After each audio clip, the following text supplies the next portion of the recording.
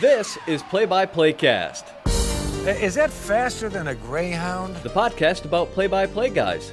For play-by-play guys, by, I'm told, a play-by-play guy. It's a bold strategy, Cotton. Let's see if it pays off for him. Now here's the host of Play-by-Play Cast, Tom Bodett. Wait, the Motel 6 guy? We'll leave the light on for you. No, Joel Godet.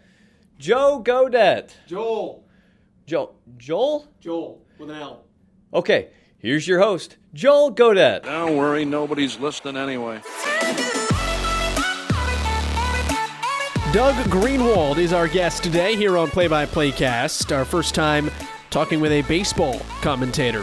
Figured during baseball season, may as well get a baseball announcer on. A lot of people probably out there listening from baseball buses right now as they traverse across the country. So we'll dive into the realm of baseball today after really good conversations. I'm biased, but good conversations with Carter Blackburn and Andy Demetra over the last couple of weeks. Doug Greenwald is the voice of the Fresno Grizzlies. They are the Houston Astros affiliate in the AAA Pacific Coast League. Before that, longtime affiliate of the San Francisco Giants. It just feels weird that they're an Astros affiliate now, but that they are.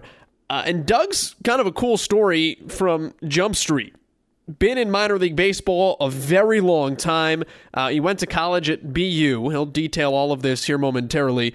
But went to college at BU and then went out to Bend, Oregon for his first job in minor league baseball and has taken a lot of steps and a lot of different stops. The Mid-South, I guess you would call it. He's gone down to Louisiana, all over different parts of California for minor league baseball, and has made his way up to the major leagues as well, and a couple of stints with the Giants and some spring training games with the San Francisco Giants as well. Doug certainly has a pedigree for broadcasting in his family. His father, the legendary Hank Greenwald, longtime broadcaster for the Giants. If there was a guy that was born to be in broadcasting, Doug Greenwald would be that. So first off, Doug, thanks for stopping by and giving us time, especially in season, being here on the podcast. That all being said, when did you figure out and decide that play-by-play announcing, that being a baseball announcer is your calling? Probably high school. And my sights set on going to wherever I was going to go to college.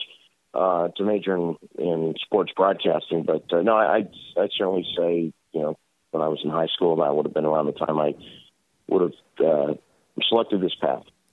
What kind of appreciation did you have for all the stuff you were exposed to, I guess, at that time as well? I mean, when you decide this is what I'm going to do, how much kind of brain picking did you get into, and when did you kind of turn your sights from, I get to go to work with my dad and see all these different things to kind of using that as an educational experience? Huge, because I wouldn't so much hang around with Dad at the ballpark because I always had Dad at the house. What I would do is I would go in and listen to the other broadcasters, and they were, obviously they knew who my dad was, but they would always, allow me in. This is certainly before the days of interleague play, but I got to know all the guys in the National League, and they had no problem if I wanted to sit in the booth or stand in the booth somewhere just to observe and hear their styles and pick their brains. So that was really the education that I had. I mean, I had the built-in education at home with Dad, but it was fun to listen to the different styles. And again, it was before the days where you had XM radio or the iPhone where you could just listen to any broadcast. So you could. It was an advantage for me because I had access to those guys. Who's the coolest guy to sit in the booth with? Oh, there were a lot, but I mean, the Brennemans certainly. I mean, Marty and Tom were great. I mean, of course, different teams at that time. Tom was with the Cubs, obviously Marty with the Reds. Bob Murphy and, with the Mets, Murphy and Cohen. I mean, those guys were great. I mean, so, there's lots of, you can almost say anybody, but I would say I got to know the Brennemans the best of the National League guys, but, just to name a few, those are the first guys that really, off the tip of my tongue. What's it like being in the booth with Scully? Again, that's probably one where I might not have literally been in the booth, but you got to know him a little bit. And, I mean, just, shaking his hand, it was almost as if, you had a list or a group of $1 bills he was the silver dollar. It was like Vin Scully's coming to town. But everybody got pumped because the Dodgers were coming to town. When you have the Dodger-Giant rivalry. And regardless of how good or bad the Giants or Dodgers were, whatever team was good or bad, or if they were both bad or both great, it was always, hey, the Dodgers are coming to town. And you get to the ballpark and thinking, well, Vin Scully's in town. And you don't think that with other teams and their broadcasters. It's the Dodgers and Vin Scully. So that's sort of what it was like to meet him or be around him. Why'd you go cross-country for college? I wanted to go to school at the University of Washington. I didn't get in. My mom went to school there. I've got tons of family there, and all on my mom's side. And Seattle, you could almost look at Seattle and Boston as being equal cities in terms of sports. I know Boston's got the more historic side and probably more passionate fans. I'm not talking about that, but in terms of opportunity. Sure.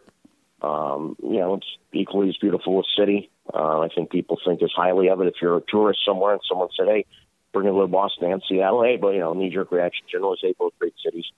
But I didn't get in, and I got into BU. It's essentially what happened.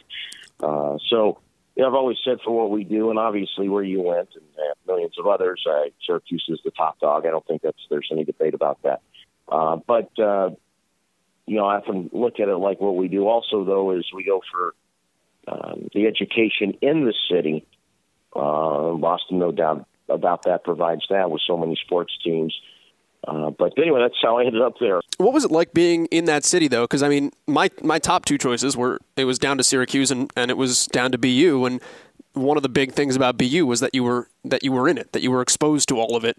What's it like kind of having that at your fingertips as a college kid and delving in? And I know you were around the Red Sox a lot when you were in college, being able to take advantage of those opportunities, and how did that help shape you? Well, I think a ton. Because, it was sort of like, okay, what's there to do tonight? Hey, the Bruins are playing. Let's go get on the tee and go down to the Garden. My senior year was the last year of the Boston Garden. I think it was my junior year was the last year of the Garden. So I think my senior year was the first year of the new arena, because I remember going to the new arena my senior year. That was it. But I was certainly there enough years with the Boston Garden. So things like that. But I think to pinpoint the best example of how it helped was getting to know Joe Castiglione with the Red Sox. You're walking down Commonwealth Avenue in September or then April or early May, and you see the lights of the ballpark on. That was your magnet to get over there.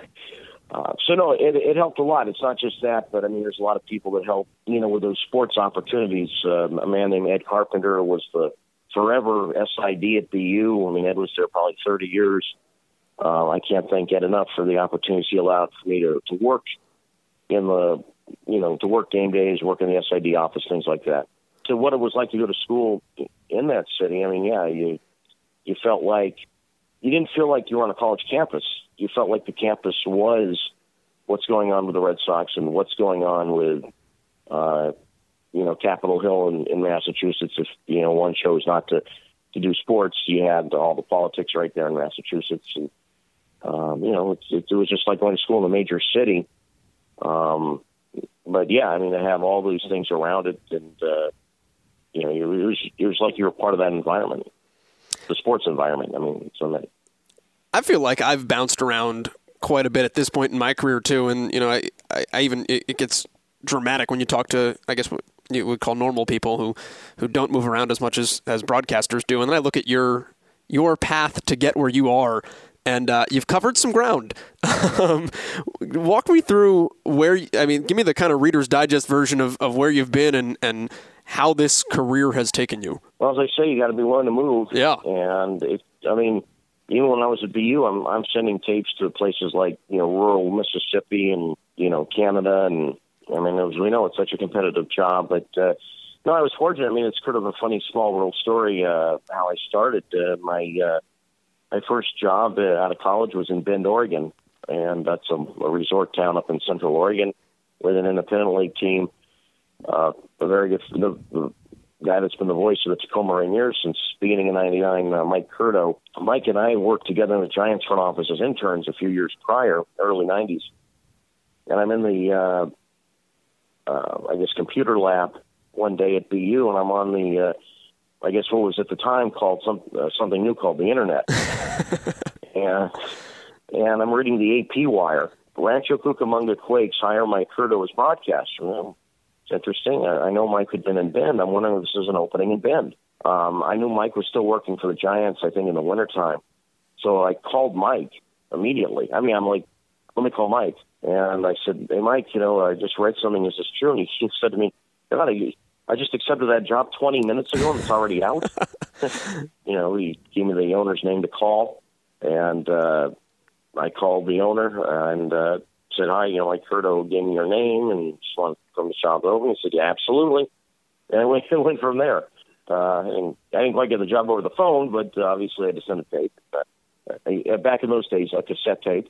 And you actually had to go to a phone to make these calls too, I imagine, right? I think I had a Sprint calling card. I remember those, actually. Yeah, and I think it was a phone right in the computer lab or something, so I had to, you dial the 800 number and you enter your code or whatever. Yeah, I used those at summer camp, yeah. Anyway, so yeah, that's what happened, and a month later, I can't remember the exact timetable, but I was out at spring training with my family. This is 1996. Called my dorm room to the answering machine to get into my voicemail. Guy from the team, wasn't the owner, but it was somebody else who worked there. One of the other higher-ups calls me and lets the word on my machine, offers me the job over the voicemail. So I called back there and just to confirm it, and that was that. So it's just kind of weird how that whole thing started. But anyway, that was a short season job. That job included, it was a 90-game season. I did about 60 games, but there was also 15 TV games at home, like a local cable access channel back then. And I could do those games if they were on TV, so it was about 15 of those. So it came out to about maybe 60 of the 90 I got to do. Obviously, from there, I was, you're looking to do a lot more than that. But that gave me a start. Following season, I ended up in Burlington, Iowa, in the Midwest League. And one thing I want to emphasize here is that to people just starting out, and I made this mistake, and I 100% admitted it then, and 20 years later, just about, I say the same thing. Don't always jump at a job you think is going to be great. I'm not talking, major market job, but I mean a minor league job here. I made a mistake accepting a job like this, even though it was a full season job, and I got to go 144 games. It just was not a very good.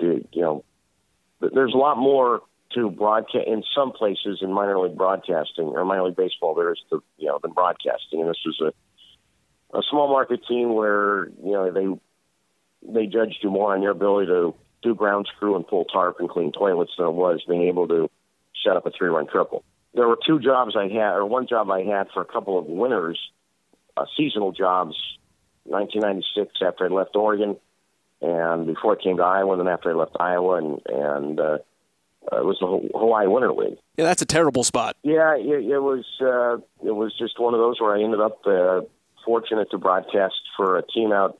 It wasn't literally in Honolulu. It was about maybe 20 minutes west, but they were called the West Oahu Cane Fires.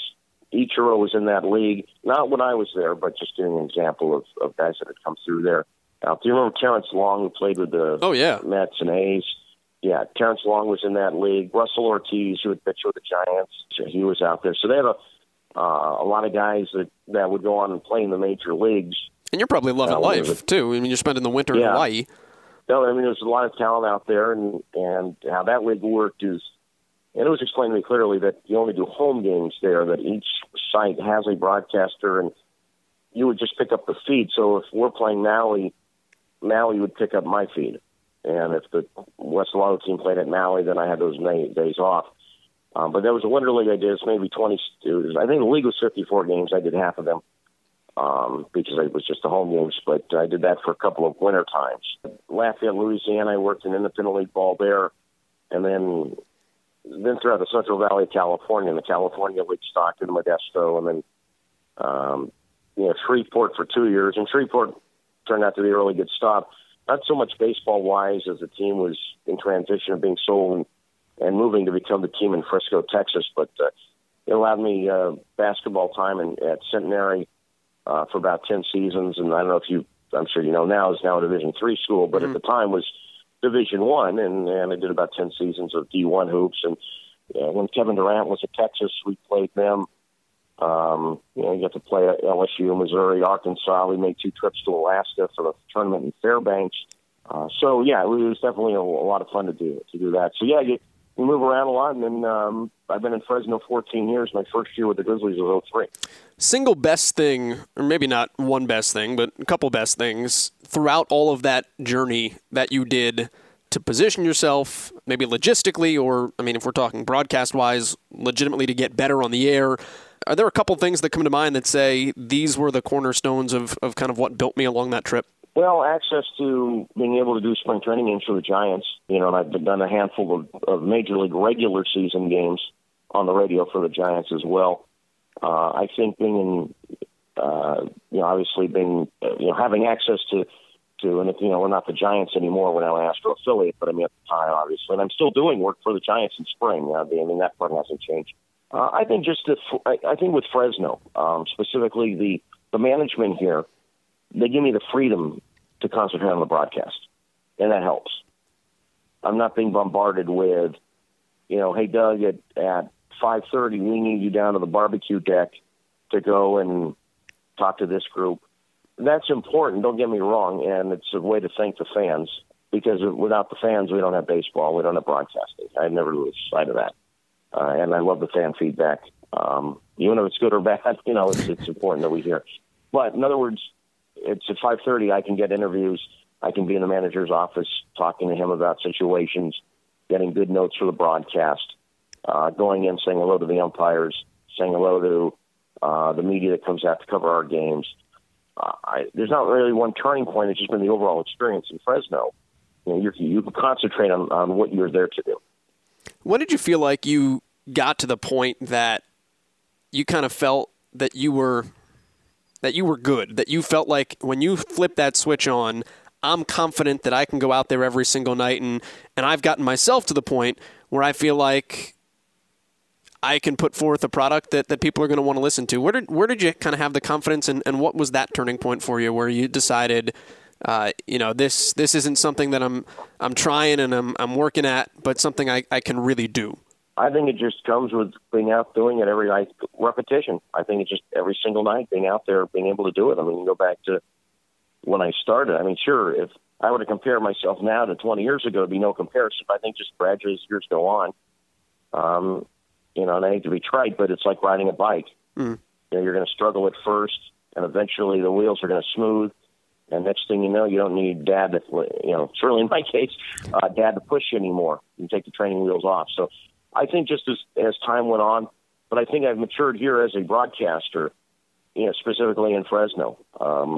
I think it also helps because I have been here for such a long time, and I realize that's not the goal to be somewhere for such a long time in a minor league environment. But it has, as I said, it goes back to I'm provided the opportunity where I can concentrate on the broadcast, and I'm not always having to say, okay, well, what's the next opening? What's the next opening? And things like, your next opening hopefully is somewhere in the major leagues, but I'm not having to worry about the next minor league opening, so to speak. What's a Doug Greenwald broadcast sound like? What they're getting is, aside from painting a picture, we all paint the picture. We all talk about where the outfield's lined up, and the picture working on the third base side of the rubber. A Doug Greenwald broadcast is, hey, I like to get fans to know this player aside from what you can read about in a media guide. Is it the player's first trip ever to Fresno? If Joel Godet, who's from New Jersey, and he's an East Coast kid, and he went to school at Syracuse, and he's playing now for Oklahoma City. I might not know Joel at all, but I see him. He's from New Jersey. He's played, all his minor league stops have been obviously elsewhere. I want to go down and meet him. I might just pick a random player and say, Joel, nice to meet you. I do the radio here. First trip ever to Fresno. Oh, yeah, first trip ever here. Yeah, nice ballpark. It's kind of neat to come here. Little things like that. You don't find that in the media guide. It doesn't say in the media guide, Joel has never been to Fresno before. But that's where your job is to say, okay, now Godet comes up. He's batting .282 with 12 homers and 29 RBIs. Talked to Joel before the game, and he's excited. First time he's ever been to Fresno. Mentioned that he's heard of Fresno State. He's seen the Bulldogs play football on TV, but he's excited to actually be here and at Fresno and told me that he's excited to go to Sacramento after this series because he's never been there as well. Little things like that might put a fan saying, that's interesting. No, he's never been to our city before. He likes the big video board out in left center field. He got out and he's going to go to Yosemite tomorrow. I try to relate the player to a fan because fans love going to the ballparks. Fans like seeing different stadiums for the first time. I might ask about a family member of his. Hey, Joel, I see that you got to, meet or your cousin is so-and-so. Oh, yeah. When we got to go to games together as a kid at Yankee Stadium, got to play catch with Derek Jeter before a game back in 1998.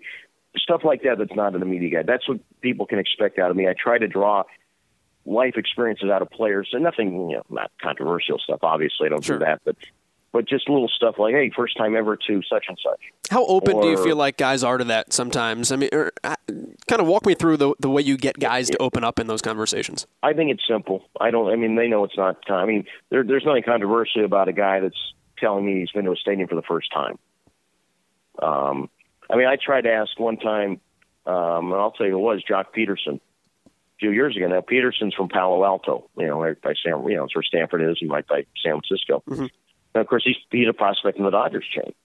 And I went up to him one day, and granted, he doesn't know who I am. But, I introduced myself, and I said, just curious. I said, were you a Giant fan growing up? And he looked at me and said, no comment. Now, I've talked to enough people who know him who told me he was. I don't think he wanted to relay that if he's playing for the Dodgers. My take is, what are the Dodgers going to do, release him? But if he says, yeah, I grew up going to Giant games. I don't really think that was that bad of a question. I'm not asking him to get, personal about, other things. And that's a common question. That's the other thing, though. I will ask guys questions like that, but he's not the only one. I might go up to a player if I might, I see you're from New Jersey, and again, I always introduce myself, tell them what I do, so I'm not just totally random. I might say, Joel, I see you're from New Jersey. You're more Mets or Yankees, or I might say, or you may be more a Philly guy. And that's stuff that I can use on the broadcast. And guys like that, oh, yeah, I grew up a big Met fan, or I grew up a big Yankee fan. Or I might say, hey, I went to both. Or a guy might say, my mom's a Met fan, my dad's a Yankee fan, so I'm both. Stuff like that I use on the broadcast. So what can they expect out of me? I like to dive into things that aren't in the media guide or aren't on the stat sheet. It's easy to read a stat sheet. It's really easy to read a media guide.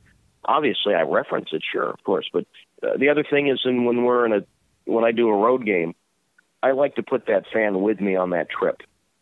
I might tell the fan that, I had to, hey, I got an early start and went up to see so-and-so's gravesite, or I went to go and take a tour of this museum, or when, we go to Oklahoma City, and obviously it's an extremely sad moment, but I always go to see the bombing memorial because it's a few blocks from our hotel. It's easy to walk.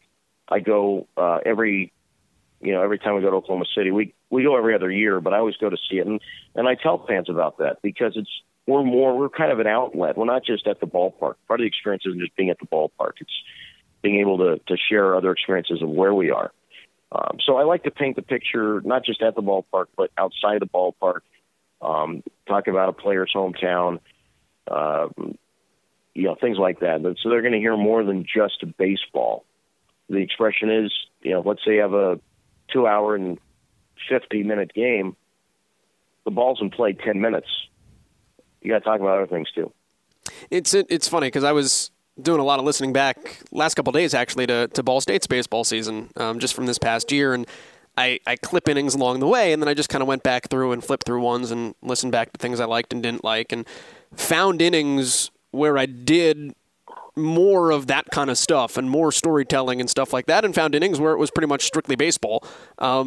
Where's the line? And I don't know if there is a right answer to this, but kind of where's your line as far as the blend of those two together? Because I found some where I would do a whole inning and talk a lot about a guy's background or something he had said at batting practice or something of that nature, and then I'd find myself after 7 minutes going, gosh, I never said where anybody was standing or what anything looked like, and I kind of feel like I lost the picture in that story. Can that happen from time to time, or do you have to find that middle ground?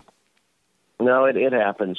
The other thing you can lose concentration of is the score. That's true. I think the most important thing, you turn on the radio, you want to know what the score is. And I try to give it as much as possible, maybe too much. But, that's it happens because I'll look up and I'll be in the middle of the store and think, oh, my God, there's 3 infielders that are now with the Grizzlies, we shift all the time. Yep. We do that extreme shift. That's one thing the Astros do. So obviously they have to do it in the minor leagues.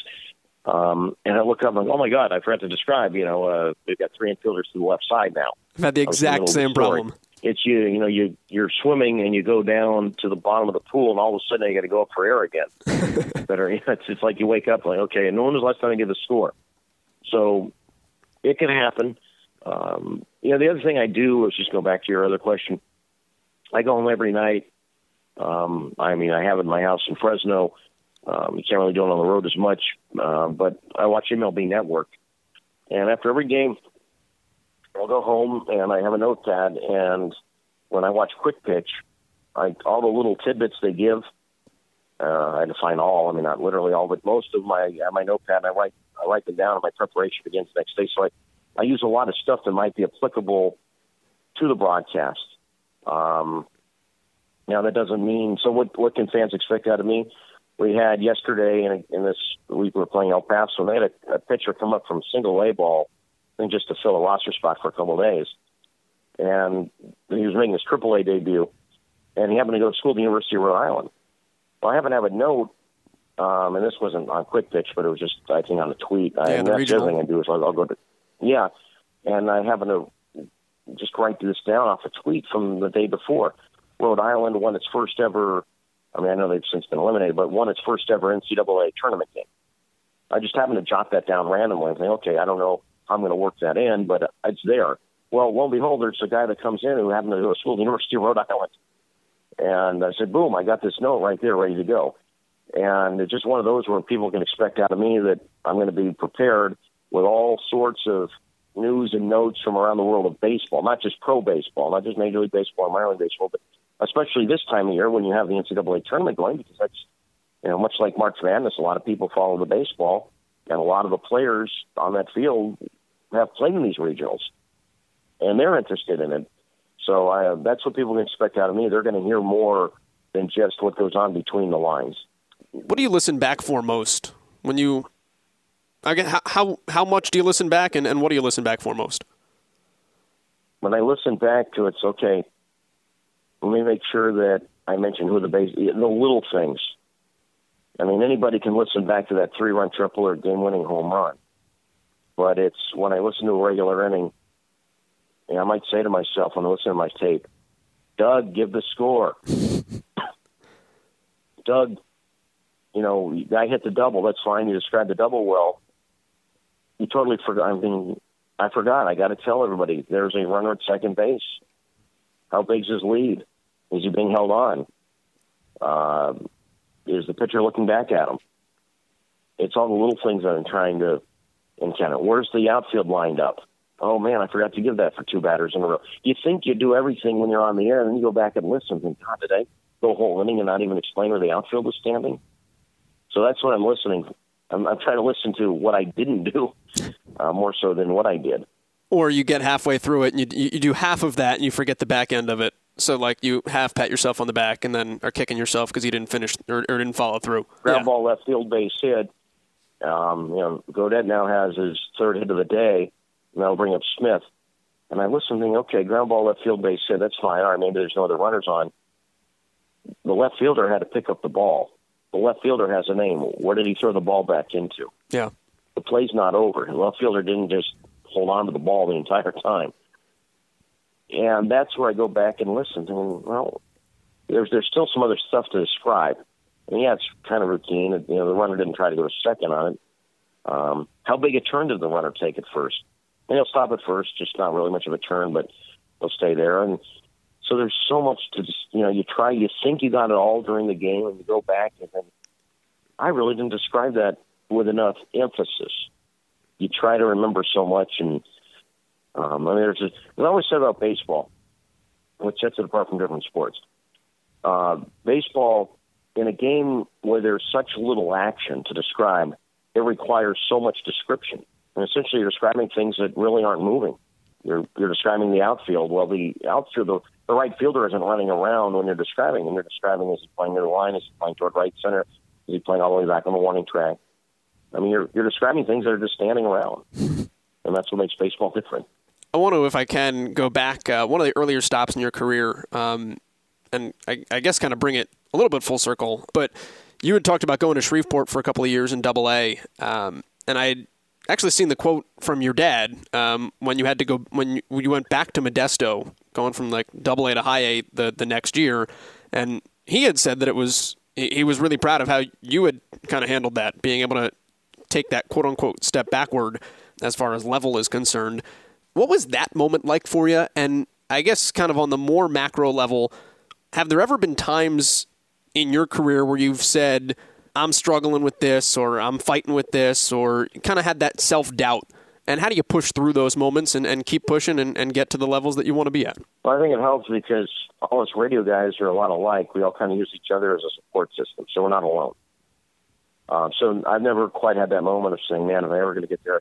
I mean, I have had the chance to do major league games, and I know I already mentioned this, but, for the Giants on the radio. And a lot of people haven't had that opportunity. And I think a lot of people are like, wow, Doug, that's great. And, and it is. So I'm beyond fortunate and so appreciative of what the Giants have allowed me to do. I mean, there's not enough thank yous for that. So I think that has helped, knowing that I've been able to get up to that perch. The part about Modesto, I think at the time, and I was about 26 at the time, 27, I might have looked at it as you're going backward, but in a way, you're still calling 140 games every night. I mean, they play the same amount of games. So it wasn't like I was having my games cut in half. I was going back to an area of the country that obviously I'm from. I mean, not from Modesto first, but I'm from Northern California. And honestly, the geography didn't really matter a whole lot. I mean, I was looking at jobs anywhere and everywhere. It just so happened to be in Modesto. So I think at the time, a lot of us that I might have been thinking, well, it's a step back. But then when I got out there and the season started, I'm still broadcasting every single night. So that part didn't matter as much. But now obviously it's a little different. I've been here 14 years. The cities are bigger. You're around guys at this level, AAA, where who many of the players have been in the major leagues. Maybe a few more major league evaluators that come here because this is the next step for them. Anyway, no, the overall scheme when that happened, I think I handled it fine. It wasn't, as I said, you're still broadcasting the same amount of games. You can give people an idea of where to find you.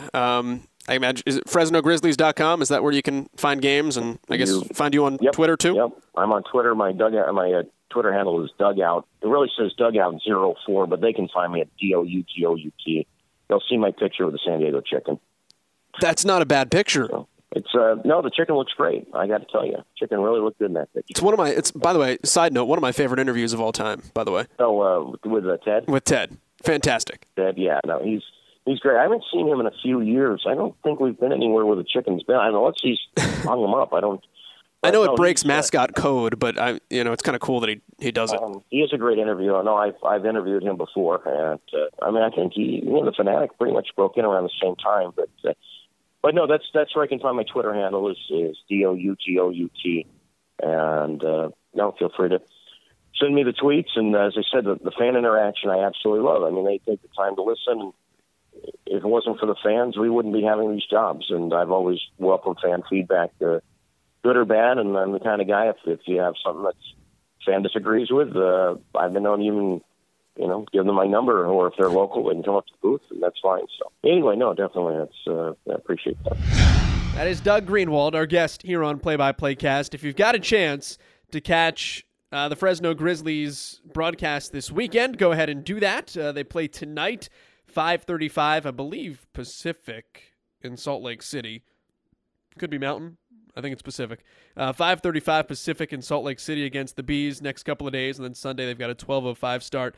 FresnoGrizzlies.com, and you heard Doug give out his Twitter handle there. Always good to get Ted Giannoulis, the famous chicken, in your Twitter picture. And I'm not lying. legit one of my favorite interviews that I've ever done. Doug's cool as well, and maybe if we ever get Doug back on the podcast, we didn't get into it, but we can get into it at a later date. Doug mentioned exploring different places when you go to different cities on the road. Doug is a post office aficionado. Travels all over the country finding different post offices. So if you're looking for ways, quite legitimately, I mean this seriously, to pass time in minor league baseball or in broadcasting travels, there are always different things that you can find and different ways that you can kind of make your mark crisscrossing the country to see different things, to experience different cultures. Doug found post offices, and it's kind of cool to see him, at least on Facebook, post all the different places, some of them fairly big, some of them fairly podunk, but that's what's neat about it, and see kind of that slice of Americana. They are playing the go-home music, though, so that is our cue to head on out of here. Thanks, as always, for clicking subscribe and download. If you liked the product, head on over to iTunes, give us 5 stars, 4 stars, 3 stars, whatever it is. Rate us. It helps people find the podcast, all that good stuff on down the road. Appreciate it, as always. We will talk to you next Friday morning back here on Play by Play Cast. Until then, see ya. Happy 4th of July. Come back with all your fingers. We'll see you next week.